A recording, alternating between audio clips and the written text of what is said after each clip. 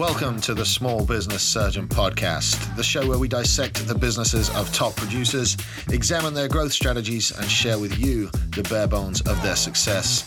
I am your host, Samuel Smith, and I'm glad you're here. Let's operate. Hello and welcome to the Small Business Surgeon Podcast. I am your host, Samuel Smith, and this is episode 0.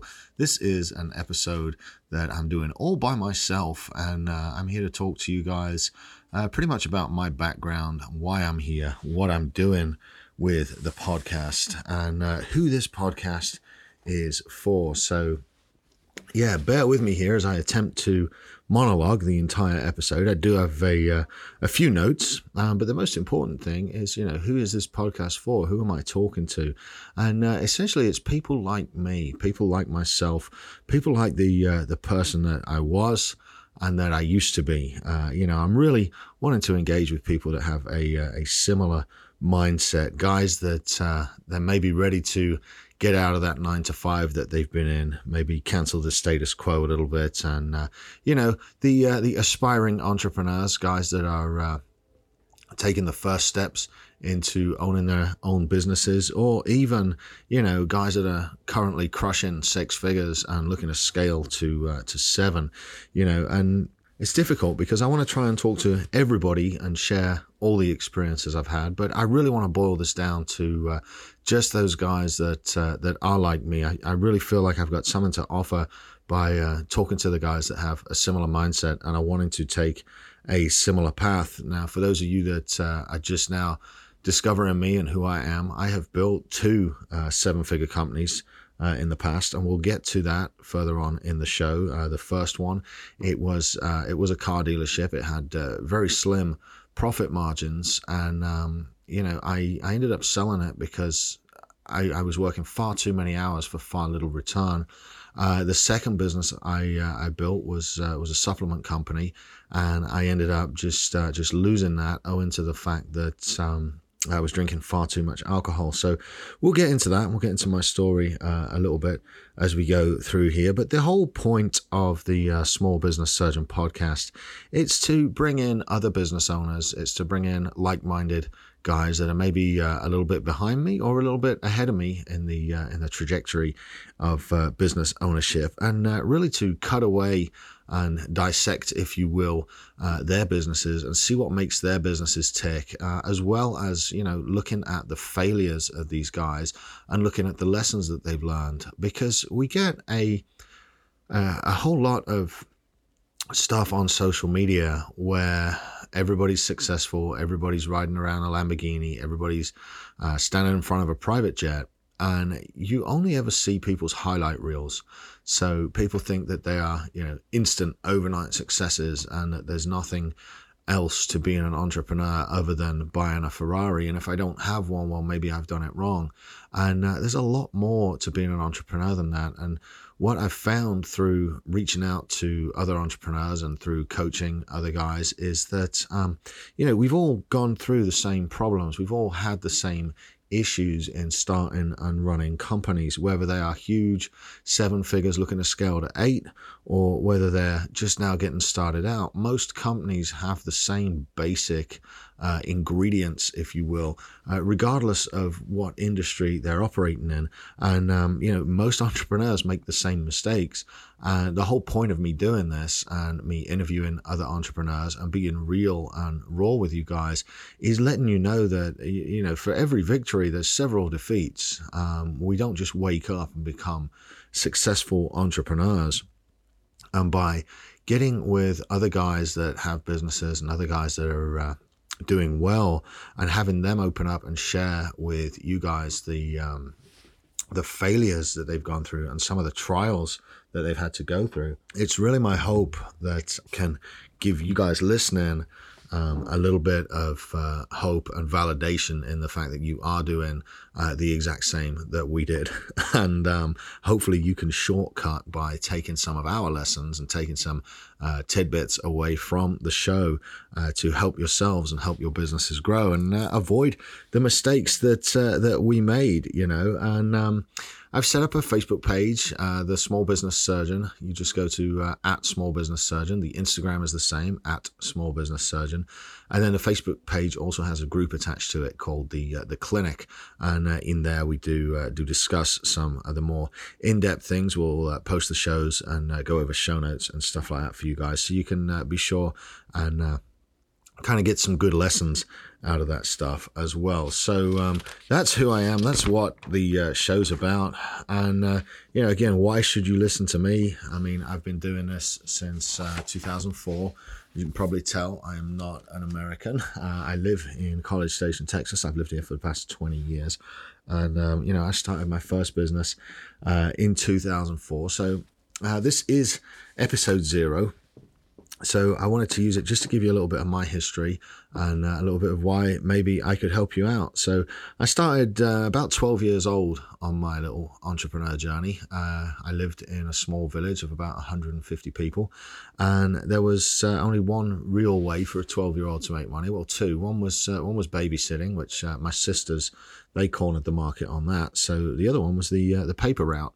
So I would deliver newspapers every night after school, and then, I'd save the money from newspapers and I'd invest it in, well, actually, no, I wouldn't invest it. I'd go and buy records with it and sweets and candy.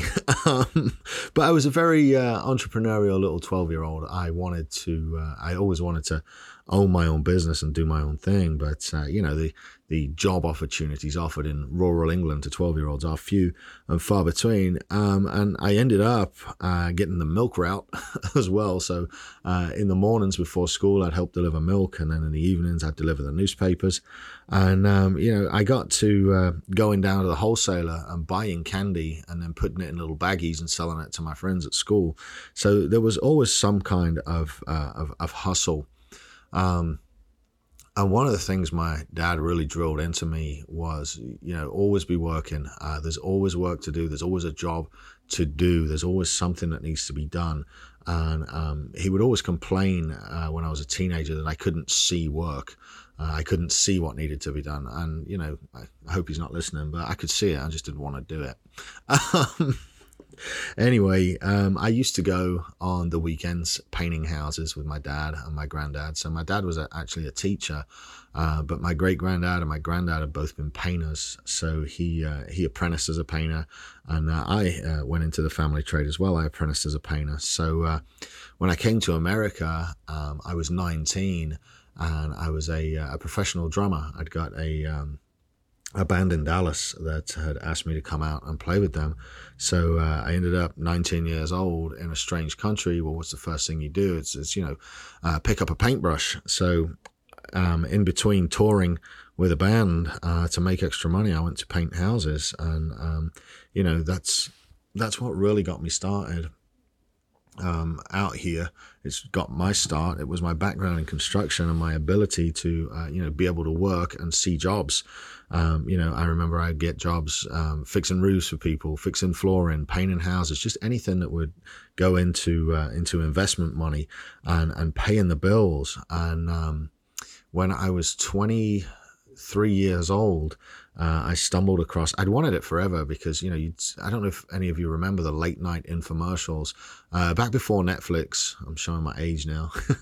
Back before Netflix and all that good stuff. I mean, you only had a choice of channels on what to watch on TV. And late at night, you would often get infomercials for selling products. And one that I saw that always stuck out to me, it was by a chap called Carlton Sheets. And he had this no money down way of buying real estate. It was a no money down real estate course. And, I got all excited for it and I called the phone number and they wanted like $1,000 for this course. And, to me at that age, 23, 24 years old, whatever I was, man, you might as well have said it, we want $1 million for it because I didn't have $1,000 spare to buy a course. But what I did have was work ethic. And I was actually in Goodwill buying clothes for painting, buying work clothes. And because, what's better than used blue jeans if you're going out to get them shredded up and covered in paint? And I saw this course for sale on the shelf at Goodwill, brand new, vacuum packed in saran wrap still, and it was $10. So that was that. I bought that, and then it took about 6 months of reading and growing the confidence, I would say, amassing the testicular fortitude, or if we're being really honest, getting the balls up to go and do this. But I bought my first house with no money down.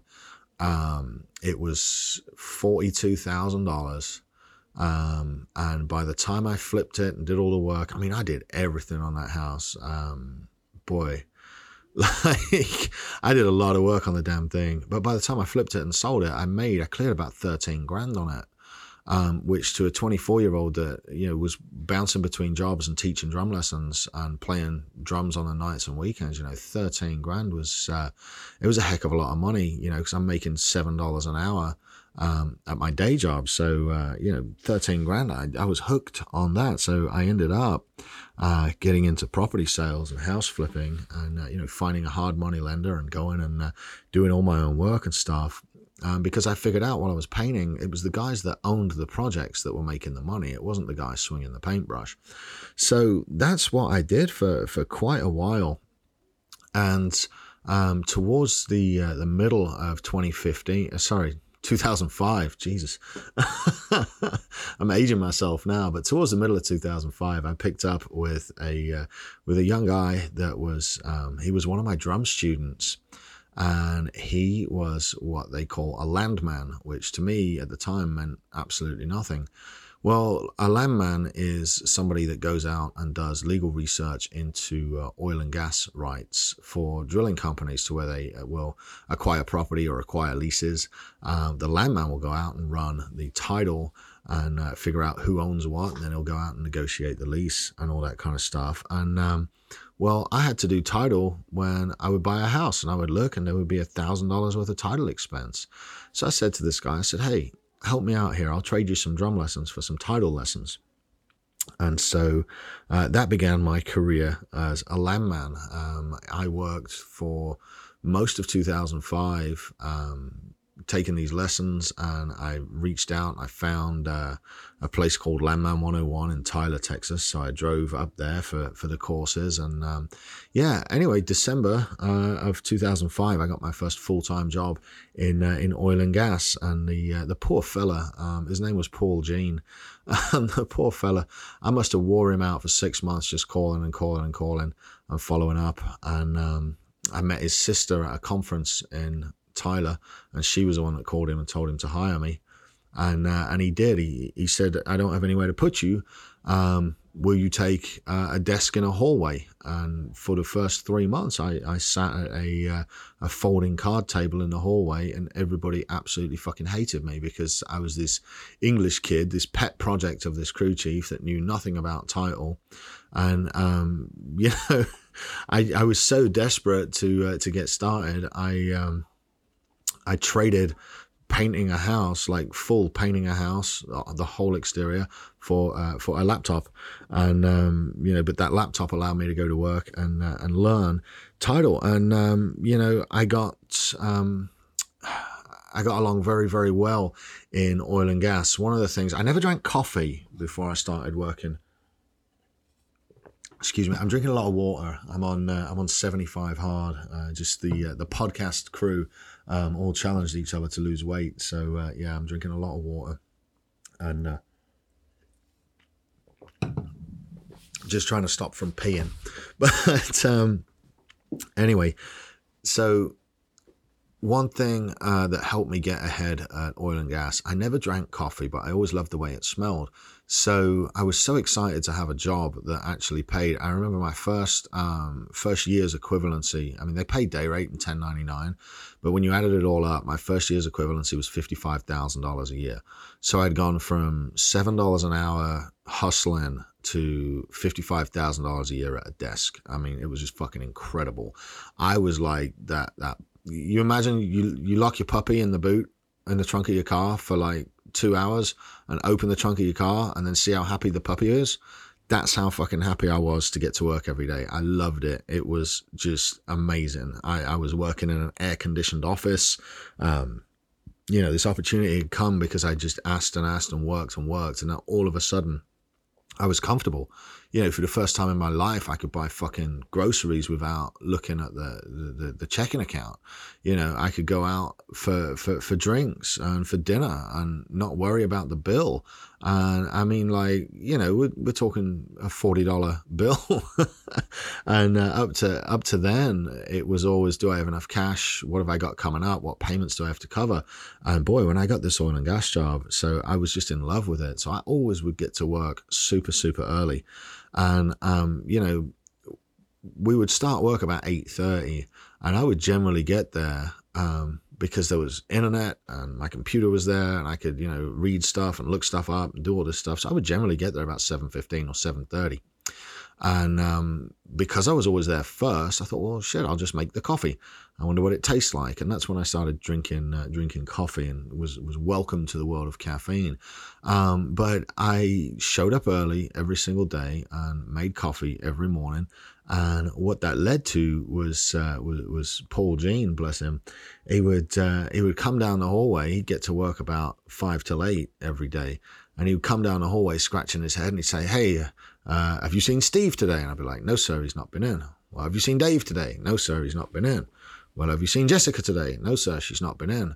Well, can you do this? Yes, sir, I can figure it out. And so that led to me just becoming his go-to for stuff, because I was there first thing in the morning. I was always on time, and I always got done what I said I was going to do. And those are a couple of tenets that were taught to me by a guy called Herb Thorne, who I painted houses for in the very early 2000s. And he told me, he said, you're not going to last in this house painting business because you've got life figured out. And I said, well, why is that? And he says, because there's two things that you do that 98% of Americans just don't do. And I said, well, what is it? He said, you show up on time and you do what you say you're going to do. And funnily enough, that is a core value that I've carried with me. I think probably my granddad was the one that drilled that into me. And, to a lesser extent, my dad as well. But I've carried that with me, and that's a core value now that I implement in all of my businesses. I mean, everything's scheduled so I can keep track of stuff. This podcast is scheduled. My meetings are scheduled. My lunches are scheduled. But I know where I have to be, and I'm always there on time. And it is absolutely paramount that we do what we say we're going to do. So I've carried those core values with me pretty much forever, and it's what enabled me to accelerate my oil and gas career so fast.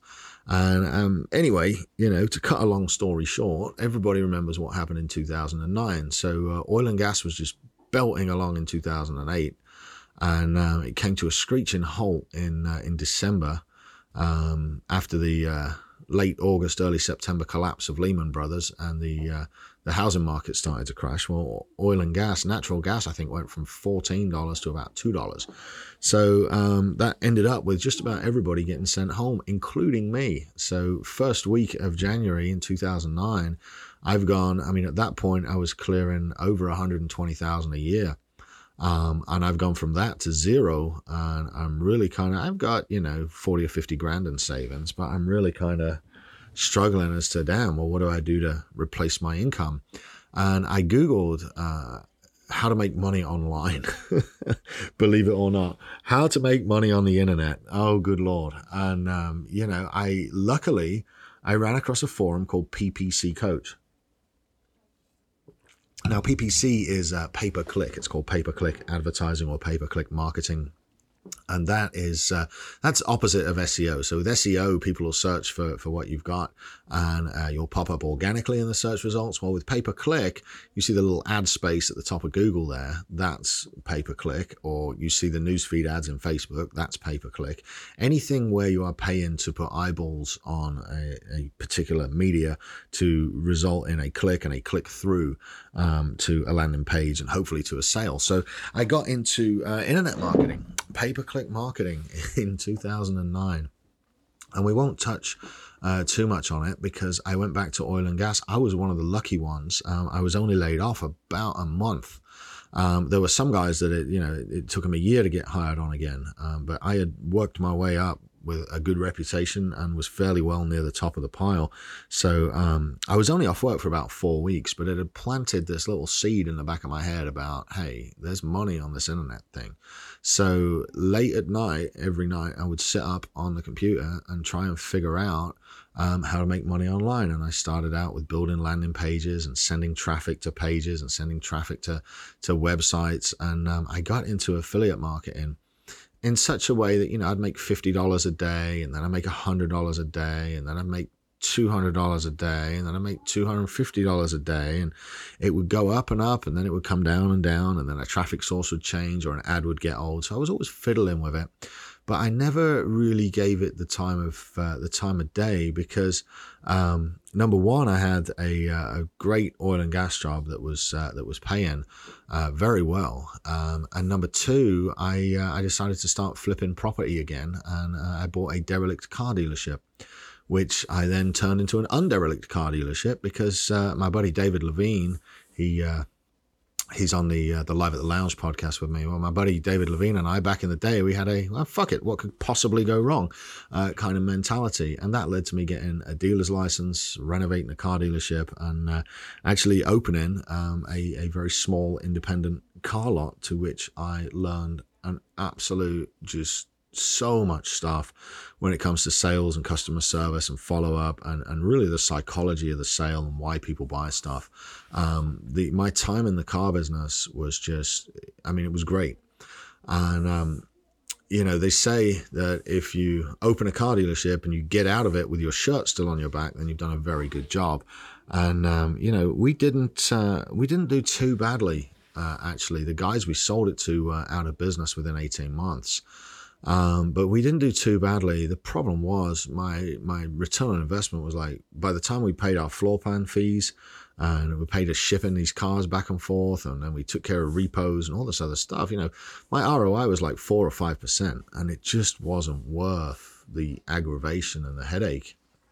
You know, and I kept my legal job. So there was 2 offices at the car dealership. One I used as oil and gas office, and the other one we used for selling cars. So, you know, it was a great time, and I definitely learned a lot, but I'm glad that I sold it when I did. I'm glad that I got out of there with the shirt on my back, as opposed to most guys that try it and fail. But I carried a lot of lessons away from the car dealership into my next project, which was back to affiliate marketing. The more I was doing internet marketing, the better I was getting at it. And I ended up being selected for a mastermind up in Kansas City with a company called Revive Media that was run by Ryan Gray and Ralph Ruckman. And I made a lot of friends there, and I'm still friends with to this day, you know, 7 years later. And they were, I don't know if you remember Flappy Bird. That was the big one that was coming out. And we would do carrier build content for other countries. So in America, you buy stuff from the App Store, or you did. I mean, you still do. But like European countries, Africa, Russia, all over there, I think Japan as well, you would buy stuff and then you would get paid in your phone bill. You would pay for it using your phone bill. It was called carrier build content. So what we did was build landing pages and traffic funnels for carrier build content, really before traffic funnels was a word. I think it was before Russell Brunson had coined ClickFunnels and all that stuff. So I think the most app installs that they did in a month was 43 million, and that was a WhatsApp campaign in Africa. And you know, these guys are making $2 a pop, but you know, times that by 43 million, and it becomes a very lucrative business. So one thing that led me to was, this is how I built my second 7-figure business, was I noticed that the advertiser side of things, the guys that owned the offers, were the ones that were really making serious money. And so I went to work and figured out, you know, how can I own an offer? And I took some of that money in the car dealership space that I got from selling the car dealership. I took some of that money and used it. I bought into a company here in town who shall remain nameless, because I don't want to give them any fucking publicity whatsoever. And I put a ton of money from my car dealership into an essential oil brand here in town. And I learned a lot. Got another one of life's lessons. So we went through the whole thing of, creating the brand, creating the packaging, creating the formulas, and putting the marketing together and building the landing pages and setting up the affiliate traffic. And we launched it, and we had a launch go on, and we were doing a trial to a rebill. So it would be, $9.95 for your first month, which we'd obviously lose money on. And then we'd replenish your supply, and it would be $39.95 for a 30-day supply. Right. So you've got this, it's called negative option billing. So that's what we did with the essential oil. And then, some of the guys that were involved in the company decided they would like to take a distribution from the company and have me no longer work there. So they did. They took all of my capital as a distribution and then gave me the legal papers and removed me from the company. And whilst technically not legal, what my attorney told me was, look, these guys are going to fuck up at some point. And when they do, legally, you still own that percentage of the company. However, this piece of paper here, it absolves you from all blame. So just sit tight. So if they ever launch it and actually make a company out of it, you can go after them for the percentage that you own. And if they don't, well, you just got away scot-free in all the lawsuits that they're going to generate by being arseholes. So lesson learned. I kind of walked away from that one licking my wounds, but what I'd done there was leverage the relationships that I built at Revive Media, and I had relationships with traffic networks, and then I leveraged the relationships that I got through the Essential Oil program to wholesalers and distributors and manufacturers, and luckily one guy that owned a fulfillment center, he was part of the distribution network there in Houston. He kind of saw what had happened, and he told me, those guys are idiots. You were the one pushing this. You were the one flying the airplane on this deal. I'm going to be your partner, and you come fly my airplane. We'll split the funding 50-50, and we'll split the profits 50-50, and I'll teach you how to do it. And of course I said, fuck yes. I jumped on the opportunity. So that was August 2015. We launched the supplement brand, and it took off. I mean, it really did. We did just a very basic straight sale to continuity upsell. So if you bought supplements you could buy them straight for $99, or you could get 20% off and buy them for $80, and then you would go into a monthly shipping program, and you get billed $80 a month, and we'd send them to you till you canceled. That was the incentive for the discount. And I made so much money, I thought that it would never end. And I chased bad investment after bad investment, thinking that I was going to hit another one of these. And when it went bad, obviously when you think the money's not going to end, and it's the first time you've made real money, like almost fuck you money, not quite, but almost. I mean, it was the most I'd ever made. And when you've got that level of money coming in, it's very easy to lose control over the amount of money that's going out, especially on the drinking and partying side, especially on the risky investment side, that kind of stuff. And I was generally, drunk from about 11 o'clock in the morning onwards. Terrible husband, terrible father. That and a couple of other factors led to the breakdown of my marriage. Which to this day, I regret how that happened, but what has happened stays happened, and there we are. But I can absolutely say it was an excess of alcohol that caused those issues, and it was the excess of alcohol that caused me not to be paying attention to my company. And if I had been paying attention, I would have been fine. And if I'd been living on $100,000 a year, which I was making in oil and gas, and investing the rest of the profits, I'd have been fine. But I wasn't. I was living off the profit as it came in, and we were having the time of our lives. It was great. But that was bad for business.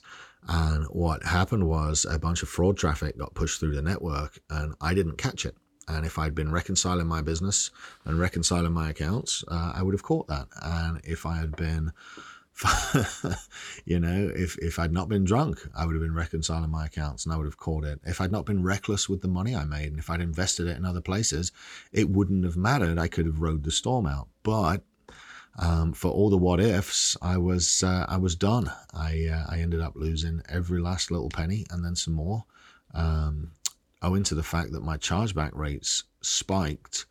We lost our ability to process credit cards, and we had 3,500 customers on auto ship every month with no way to bill for them. Half of them have been shipped product already. It was an absolute fucking unmitigated disaster. And all this happened right as my little sister was getting married in 2017.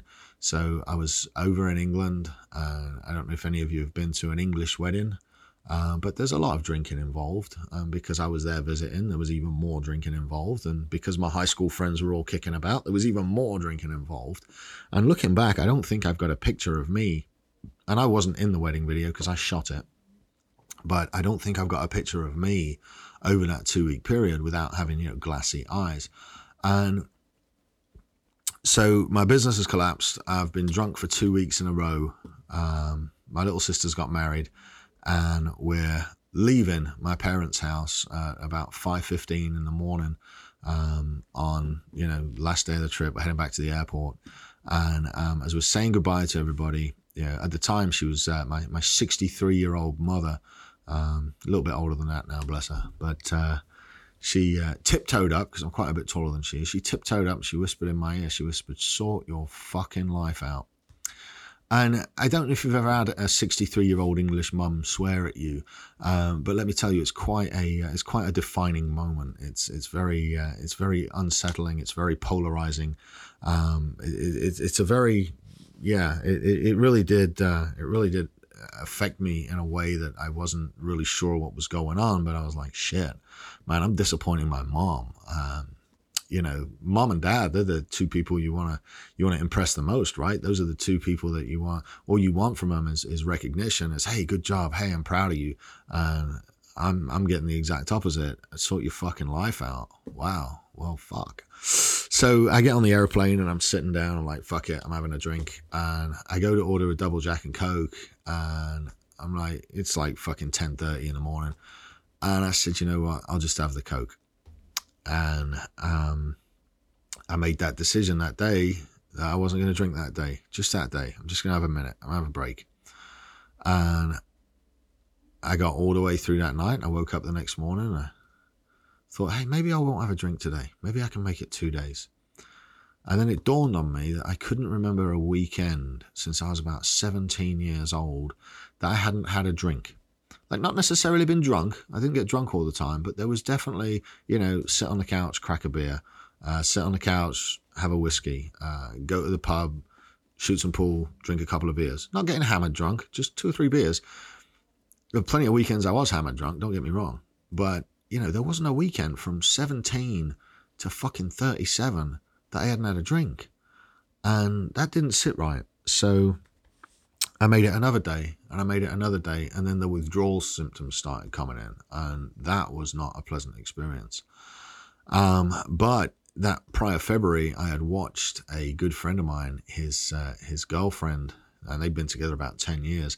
I watched her slowly go downhill, and then jaundice, and then the end of life care that happened to her in his apartment. And then, I was one of the last guys to go and help pick her up and turn her and move her and make her comfortable. And, about 18 hours after that, she passed away in the chair in his apartment. And that was all from alcohol. And I think she was 46 at the time. So that had just happened as well. And he said, you know what? I'm 37 years old. Do I really want to live another 9 years and then die like this poor lady did? And the answer was absolutely fucking not. No way. But I think where I was successful in giving up alcohol was the fact that I didn't say I'm never going to drink again. I said, you know what? I'm not going to have a drink today. I'm not going to have a drink today. I'm not going to have a drink today.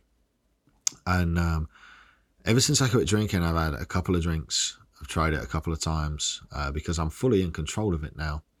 And surprisingly enough, I think whatever spiritual being you believe in is trying to give me a message, because every time I've tried it twice, drinking, and both times I've been violently ill after just a drink,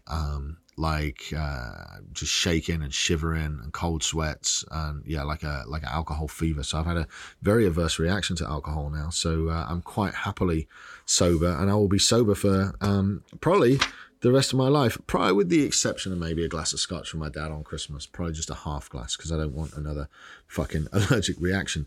Anyway, got off topic there. So I mean, it's 2017. I'm absolutely fucked. I've lost my fucking ability to print money, which is what it was. I told my buddy David, I'm like, dude, it's like I found a cheat code to life. And I really had. I was doing very, very well. And then all of a sudden that rug was pulled away and I had absolutely fucking nothing. And I was being sued for shit I didn't even have. And it definitely opened my eyes. And so I was bouncing around going, well, shit, what am I going to do? And my buddy Tex was making videos. And I liked radio control helicopters. So I bought a drone and I got a drone license. I thought, oh, fuck it, I'll make a few videos until I decide what to do. It wasn't like a career move. It was just like, it'll keep me busy. It'll keep my mind focused. I'm probably going to go back to oil and gas at this point. Fuck having a business. I'm tired of it. And through that and through knocking on doors, I got picked up by a real estate company to train their realtors in internet marketing. And I thought that was a really, really good job until I actually went and tried training realtors. And, for those of you that don't know, most real estate agents aren't as successful or wealthy as, the real estate magazines would have you believe. My statistics may be a little off, but up until last year, I think it was 87% of people that got their real estate license left the business within the first 18 months. The average real estate income before expenses was about $42,000 a year, which means that, there's not a lot of money to go around after marketing expenses and everything else. Yes, sir. My dog just liquid shit all over the floor. In here? At the house. Well, if you wait till you get home, it will be dry and easier to clean up. It will stain the carpet. All right, so what do I press when I'm done? Just hit shift space and then hit the stop record button. All right. So we're going to actually leave that bit in the podcast unedited because Kyle's dog just shat on the carpet. So Kyle, he is he's like Jamie at Joe Rogan's podcast. So Kyle actually has to leave. So I'm going to now be recording completely on my own. I do wish your dog all the best, Kyle. I hope he's okay.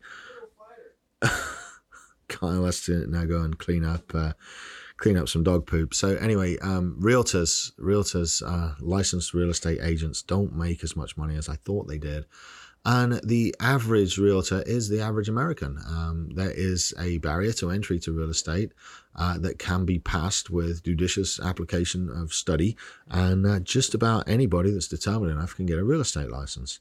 However, you need experience in sales, in marketing, in real estate, in, oh my God, so many things to be a successful realtor. And as I was trying to teach this class, I realized very quickly that the skill set that I was being asked to transfer wasn't ready to be received by the majority of the folks in the class. And that's not a slight on any of them. It's just that I'd spent so long in the internet marketing world. I was wanting to explain tracking pixels to people that were still struggling to understand web browsers. So, that didn't work out. But what did work out was me seeing a skills gap and me starting a real estate company, which I still have to this day, called Live in College Station. And, it's now the second most followed real estate company on social media here in town. And when I first built it, I went very, very aggressively after listings. And I thought, I'm going to be the digital marketer. I'm going to be the digital realtor. I'm going to be the guy that sells all the listings. And you know what? I just didn't fucking like it. I did not like it. And I realized why. I figured it out. So when you sell a house, it is a very, generally, all right, I'm going to generalize here. When you sell a house, it's normally attached to some kind of negative connotation. It's attached to, there's a couple of positive times where you got to sell a house, like for a promotion and you're moving up and other stuff. But for the most part, it's relatively negative. There's a need and a reason to sell the house. The people that are selling it want to sell it. They need to sell it badly. It could be inherited.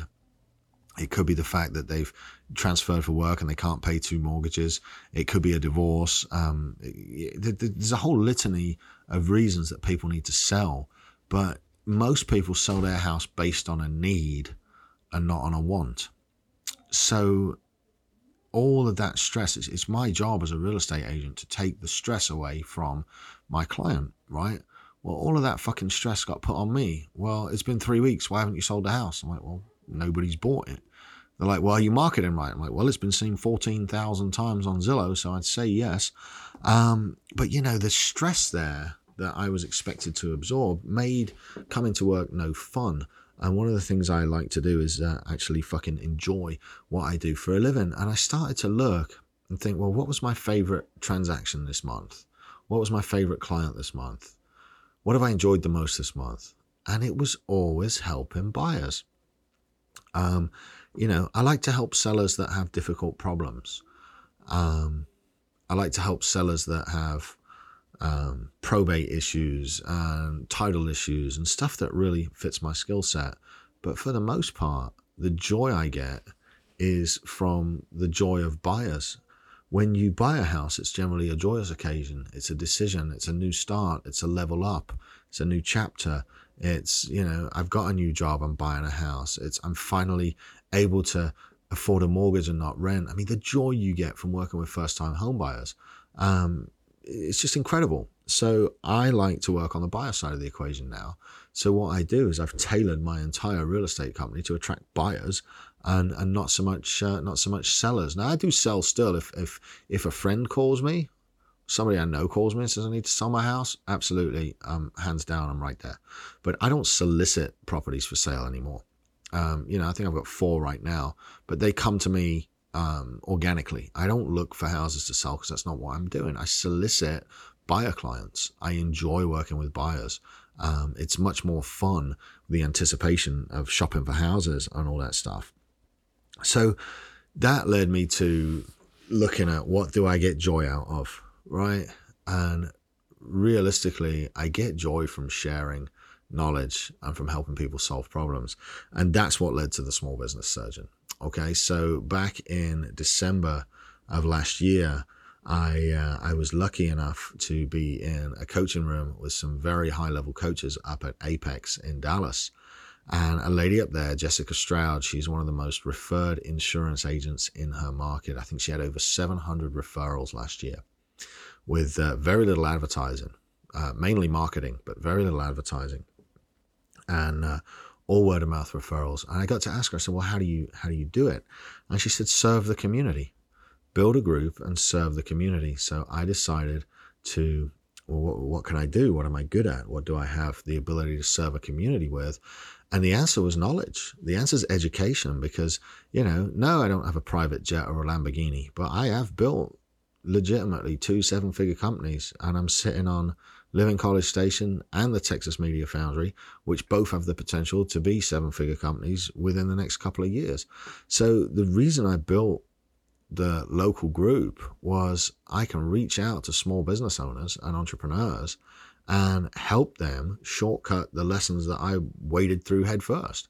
There's no way around these lessons. You got to go through them. But boy, if I could help these guys work their way through the lessons that I made without it costing them the same mistakes that it cost me, well, hey, that's what I'll do. So I set up a group. It's called BCS Business Owners and Entrepreneurs. And within the first month, it had over 500 people join. And I started working with these guys and talking to them. And that's where I came up with the idea for this podcast. It's relatively new as of January this year. I have been podcasting for about 3 years. We've got a secondary podcast called Live at the Lounge, which is just about cigars and smoking and 3 or 4 guys sitting in a room shooting the shit.